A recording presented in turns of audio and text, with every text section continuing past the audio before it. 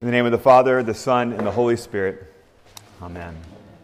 If you were to think about what brings you the most joy in life, chances are it's another person. It's a relationship. It's a relationship with a friend, a sibling, a parent, a spouse, a child. Relationships are the things that we most cherish in life. And while they can and are the source of much pain in our lives, they're also the source of much joy. Relationships are gifts that have been given to us. They're gifts of another, gifts of one another. And the Bible has a lot to say about how we relate to one another in all the various relationships in which we exist. We're going to take time this fall to consider key relationships and relationship states that God has given us. But we want to consider these relationships and these relationship states as gifts that God has given us. The more valuable the gift, the greater the responsibility that comes with cherishing those gifts and taking good care of that gift. That's certainly the case when it comes to the relationships that God has given us. And the Bible gives us lots of direction in these various relationships that we have. This morning, I want to start with singleness.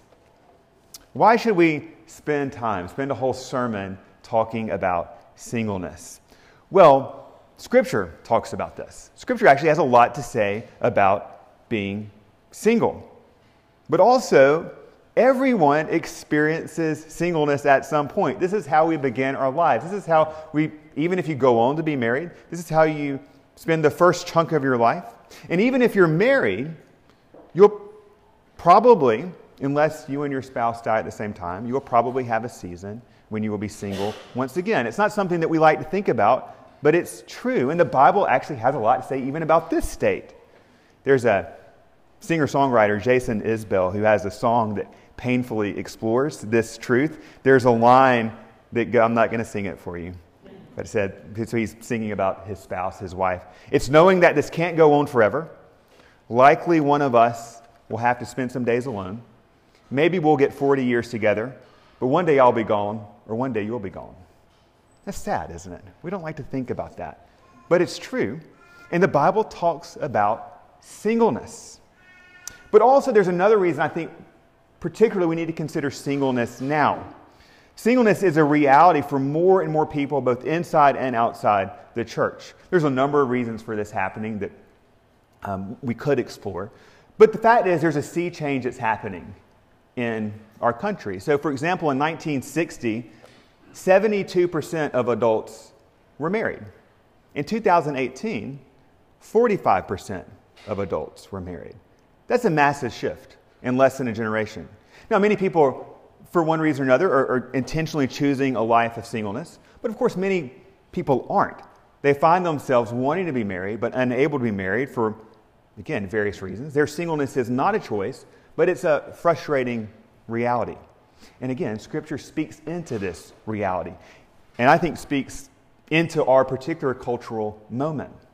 So as we think about singleness, I want us to look at the gift of singleness, the challenge of singleness, and then the opportunity of singleness. So the gift of singleness. What does the Bible say exactly about singleness? Well, we read this long passage from 1 Corinthians 7, and the Apostle Paul, St. Paul, addresses this topic head on. Verses 6 through 8. Now, as a concession, not as a command, I say this. So, Paul is saying here, speaking from my pastoral wisdom into this situation, from my own experience, I wish that all were as I myself am. But each has his own gift from God, one kind and one another. To the unmarried and widows, I say it is good for them to remain single as I am. To Paul, single. And in this chapter, as we'll see, he starts to highlight the relative advantages and opportunities for singleness. We'll get to that. But Paul has just addressed a question that's been put to him by the church. So what's happening in Corinthians, he's responding to pastoral questions, speaking directly to them, and he's just addressed a question put about marriage. And he tells married couples about their mutual obligation. Husband and wife have to one another sexually. But then he pivots. He starts to highlight the goodness of singleness. And he refers to it as a gift. Singleness as a gift from God. Now, marriage is a good gift. We're going to consider that in a couple of weeks. But so is singleness. These are to be considered as God's gifts. Now, in the Greco-Roman society of Paul's day, there was tremendous pressure, both economic and cultural pressure, to get married and to stay married. This was particularly the case for women. Even if you're widowed or divorced, there's lots of pressure to get remarried as soon as possible. Even in the Jewish culture, for a rabbi like Paul, marriage would have been the norm.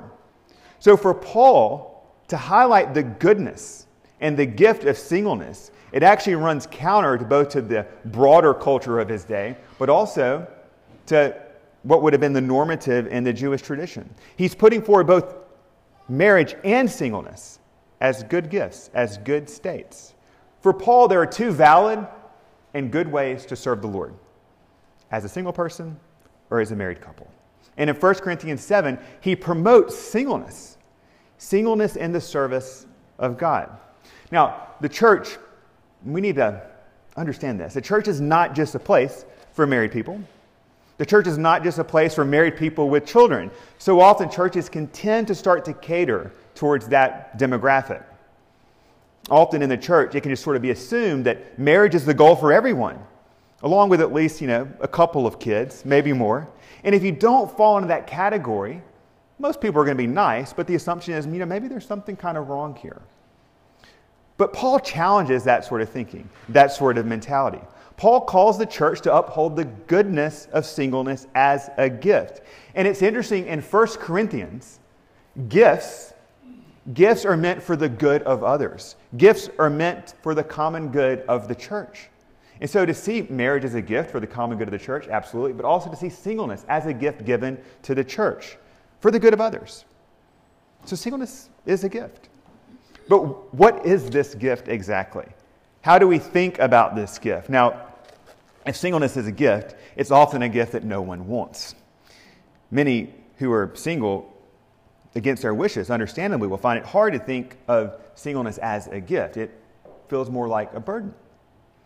It's often been taught or assumed, even particularly in Christian circles, that singleness is some sort of superpower. Like the gift of singleness is some sort of very extraordinary gift that probably just only a few people have. But we need to be careful with this sort of thinking. We need to be careful when we equate gifts with desires or circumstances. Now, imagine someone who is unhappily married. Should that unhappily married person conclude, you know what, I don't really feel like being married. Right now, I do not feel like I have the gift of marriage. Should that person then be like, you know what, this isn't for me, let's find something completely, God must have something else for me right now. I don't like this gift. If this is the gift, I don't want it. I don't feel like I have this gift. That's not how gifts actually work in the Bible. Sometimes our desires and our passions and our feelings align with the gift that we have.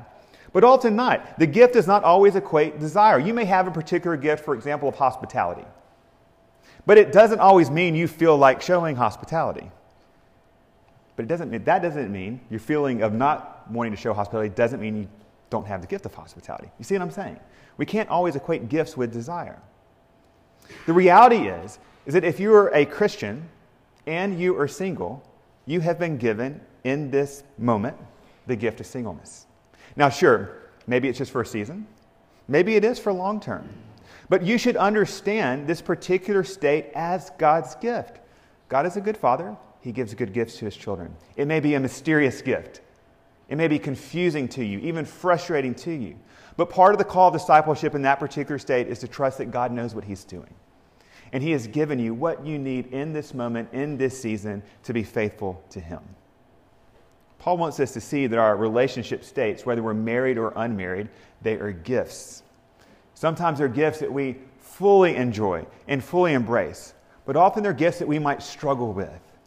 But they're gifts nonetheless. And each state has certain challenges and has certain advantages. So let's look at those now. Let's consider the challenge of singleness. There's lots of challenges of singleness. I want to consider just a couple, because to be a Christian and to be single, particularly in our cultural setting, is uniquely challenging.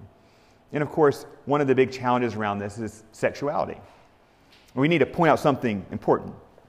Christian singleness, from the Bible's point of view, doesn't just mean being unmarried, but it means being committed to fidelity, being committed to celibacy, Paul has just upheld the good gift of sex and marriage. He is for sex. We will get to that.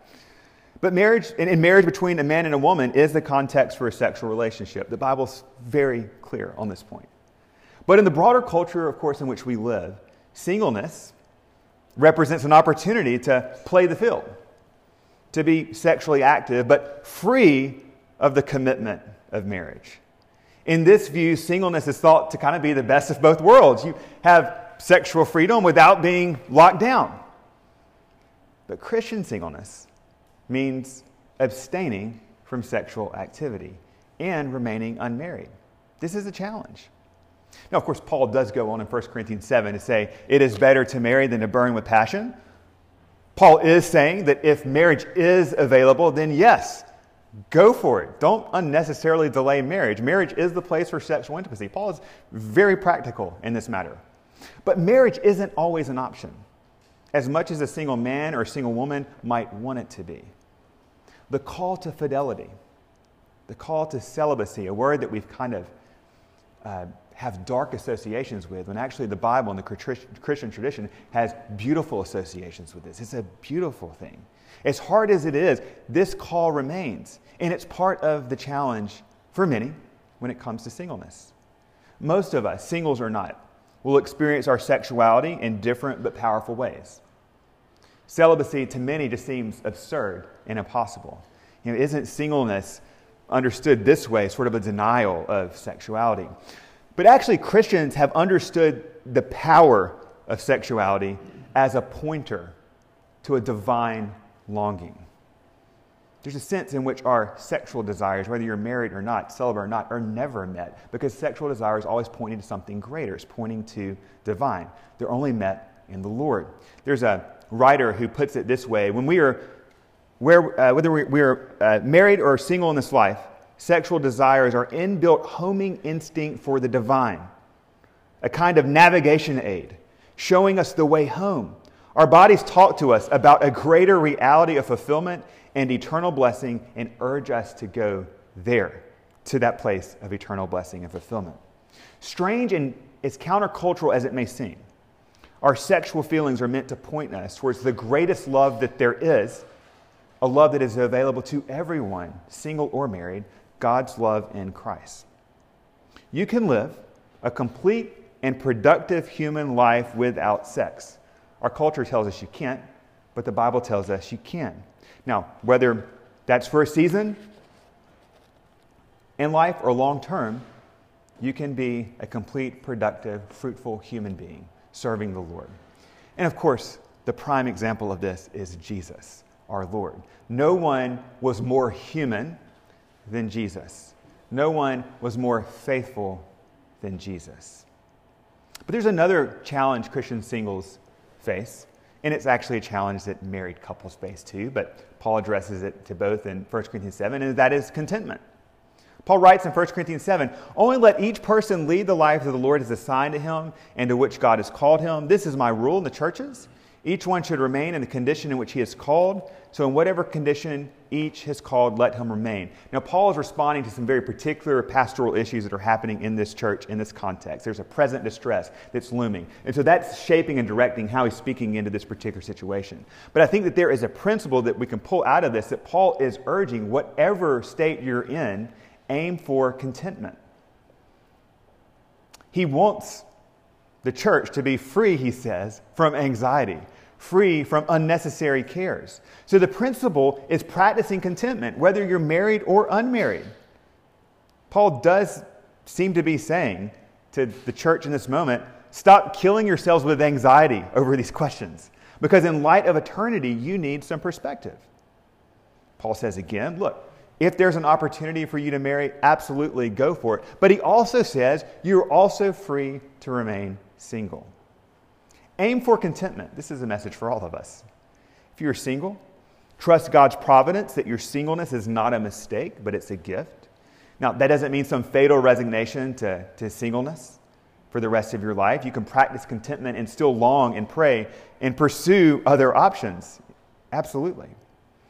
An example of this, if you hate your job, well, you still need to practice contentment as a Christian in that job. You need to see that job as a gift. You get to earn a living. You get to have opportunities to interact with coworkers. It might not be everything that you wanted it to be. It might be incredibly frustrating. But in God's working of things, in God's providence, in this moment, you're to see that job as a gift. That doesn't preclude you, while you're trying to practice contentment, that doesn't preclude you from getting on Monster.com or Indeed.com and pursuing other opportunities, or even actively pursuing another job. Same for those, I think, who are involuntary single. There's a way to practice contentment, to receive the state as a gift, but also to let your longings be known with the Lord and to pursue something different, with no guarantees, of course. Singles will face challenges, and the Scripture speaks to those challenges. But I want to end with the opportunity of singleness, because this seems to be one of the notes that Paul is hitting in 1 Corinthians 7. And again, I think this would have been countercultural in Paul's moment to be talking so positively in this way about singleness. 1 Corinthians 7, Paul is highlighting the advantages, as he sees it from his perspective, that singles have over those who are married. Marriage is difficult. Marriage makes life more complex. This is what Paul is saying in 1 Corinthians 7. He says, look, the married man, he's worried about worldly things, how to please his wife, and you can imagine him going on about this, that, and the other. His interests are always divided. And he says, by the way, it's the same for the married woman. She has the same set of concerns, concerned about worldly things. Now, Paul here is not saying, that this is somehow ungodly, that they're concerned about worldly things. This is just a reality. There's lots of business to take care of in a household. There are lots of tricky relationship things to negotiate between husband and wife that are just part of the deal. It's a complex relationship. Now, Paul is for marriage, but he's realistic. Marriage, he's saying, look, it has its own set of challenges, its own set of troubles. And he says, those who marry will have worldly troubles, and I would spare you of that. You can imagine Paul as a pastor. Paul knows real people. He knows real married people. Like, he knows how this works. Yes, marriage is a good thing, but marriage also is a hard thing. And he's speaking to that. Many people think marriage will solve all of their problems. Talk to someone who's been married more than 5 weeks, and they will probably tell you differently. Because there's a whole new set of problems that exist. And back to that principle of contentment, many married people will find themselves in a place of extreme discontentment in their marriage because of all of these worldly cares that they are facing. Marriage often means, it actually always means, giving up something of your own sense of vocation, desires, calling, pursuits, and interests for the sake of the marriage, for the sake of the family. Children make things even more complex. You're divided even more. There's more and more worldly concerns to care about. Again, these are good things, but Paul's just saying this is the reality of it. It's a relationship that is inherently consumed with worldly cares. So you need to think about that, Paul's saying. It's not easy. Paul contrasts singleness with marriage in order to highlight actually the positive aspects of singleness. And for Paul's money, singleness has some clear advantages. The gift of singleness can be leveraged to serve the Lord. For him, that is the advantage. Again, the unmarried woman is anxious about the things of the Lord. This is kind of an idealistic way that the picture he's painting, but this is how he sees the opportunity of singleness. The unmarried man can be anxious about things of the Lord. Singleness allowed Paul to be nimble.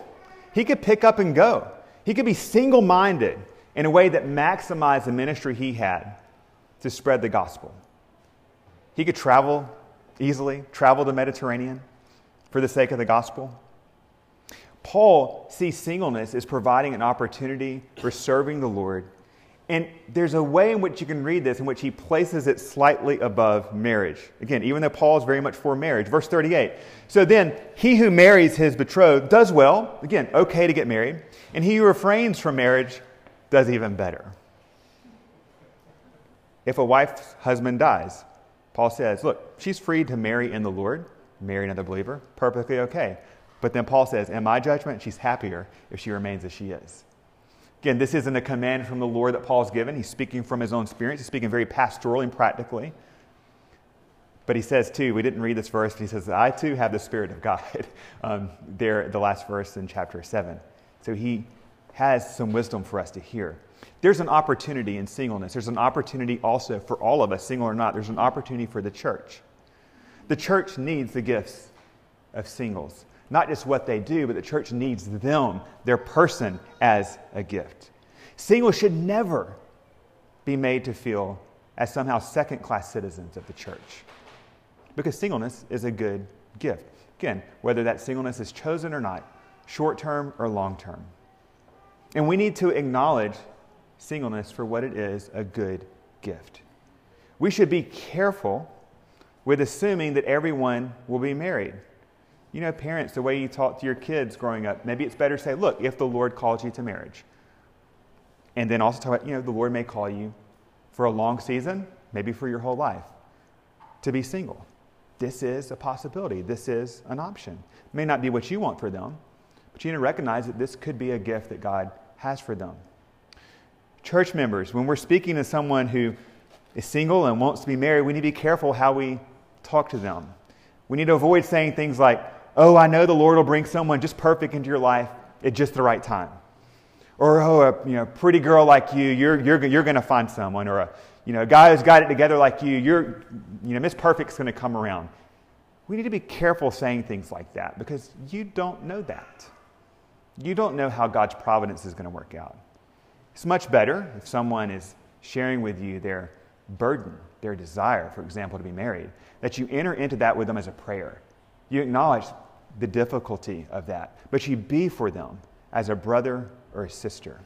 See, a healthy church will encourage both married couples with all the troubles that marriage has, and singles with all of the burdens that singles have to carry. Most importantly, we need to understand that the church is the family of God. One of the myths of singleness is that it means no family. Now, that might be true out in the broader culture, but it's not true in the church, because the church is the true family of God. The true family is found in and through the church. These are our brothers and sisters, our spiritual mothers and fathers in the church. In the gospel lesson, Jesus is talking to his disciples who realize the cost of following him. They realize, and they indeed have given up much to follow Jesus. They've forsaken key relationships, which raises a whole other set of questions that we can maybe consider another time. But the point is, following Jesus may cost sacrificing otherwise really, really good things in this world. But Jesus also says something very interesting. He says to Peter, who's like, look, Lord, we've left all of this to follow you. And Jesus says to him, no one who has left brothers, sisters, mothers, fathers, whatever it is, for my sake, it will be made up 100-fold in this age now. Now, how is that the case? I think we have to see what Jesus is doing in his ministry because he is creating a new community, a new family around himself. There's this wonderful episode in Mark chapter 3 when someone comes to Jesus and says, hey, your mom and your dad and your brothers are looking for you, Jesus. And Jesus says, who is my mother, my brother, my father, and sisters? You are. This community he is gathering around himself. Now, Jesus loved his mom. He loved his brothers, absolutely. But the point is that Jesus is creating a new family around himself. So whether you're married or whether you're single, you have a true and ultimate family, and that is the church. Following Jesus always comes with a cost. Always comes with a call to sacrifice. Always comes with a call of renunciation. We don't like to hear that because we think we should have absolutely everything that we want, and if we can throw Jesus on top of it, fantastic. But the minute this starts to actually have a real-world cost, I don't know about that. I don't know if this Christianity thing is for me. But Jesus is very clear that following him will always require you to give up and renounce something that is good for his sake. Might be for a season, it might be for a lifetime. The church is a family created not by blood, but by water, the water of baptism. And in the church, water is thicker than blood. So as we think about the opportunity for the church as a whole, what might this look like? For those of us who are married, and those of us who are married with children also, we should regularly host and welcome singles into our lives. Invite them into our homes, into the messiness of our homes, the chaos of our homes. Speaking as someone who has 3 kids under 5. We should invite them into the lives of our children. This is key, not because they are a project, but because they are family. We tend to group ourselves naturally and understandably according to life stages and status. This is a fine and good thing. But there's something wonderfully when we mix that up. When we mix up the generations, when we mix up those from different backgrounds and experiences, there's something wonderfully rich about that. And of course, this should be turned around too. Singles can always welcome the married and married with children into their lives and homes because we are family. There's a wonderful opportunity for us to see the church as the true family of God, in which our families are not siloed off in these little private entities separated from everyone else, but we have these sort of porous borders in our homes where we welcome others in. Singleness is a gift, and you can live a fully human life as a single person. You can live a fruitful Christian life as a single person, because the one who lived human life perfectly was himself single, our Lord Jesus Christ. Let us pray.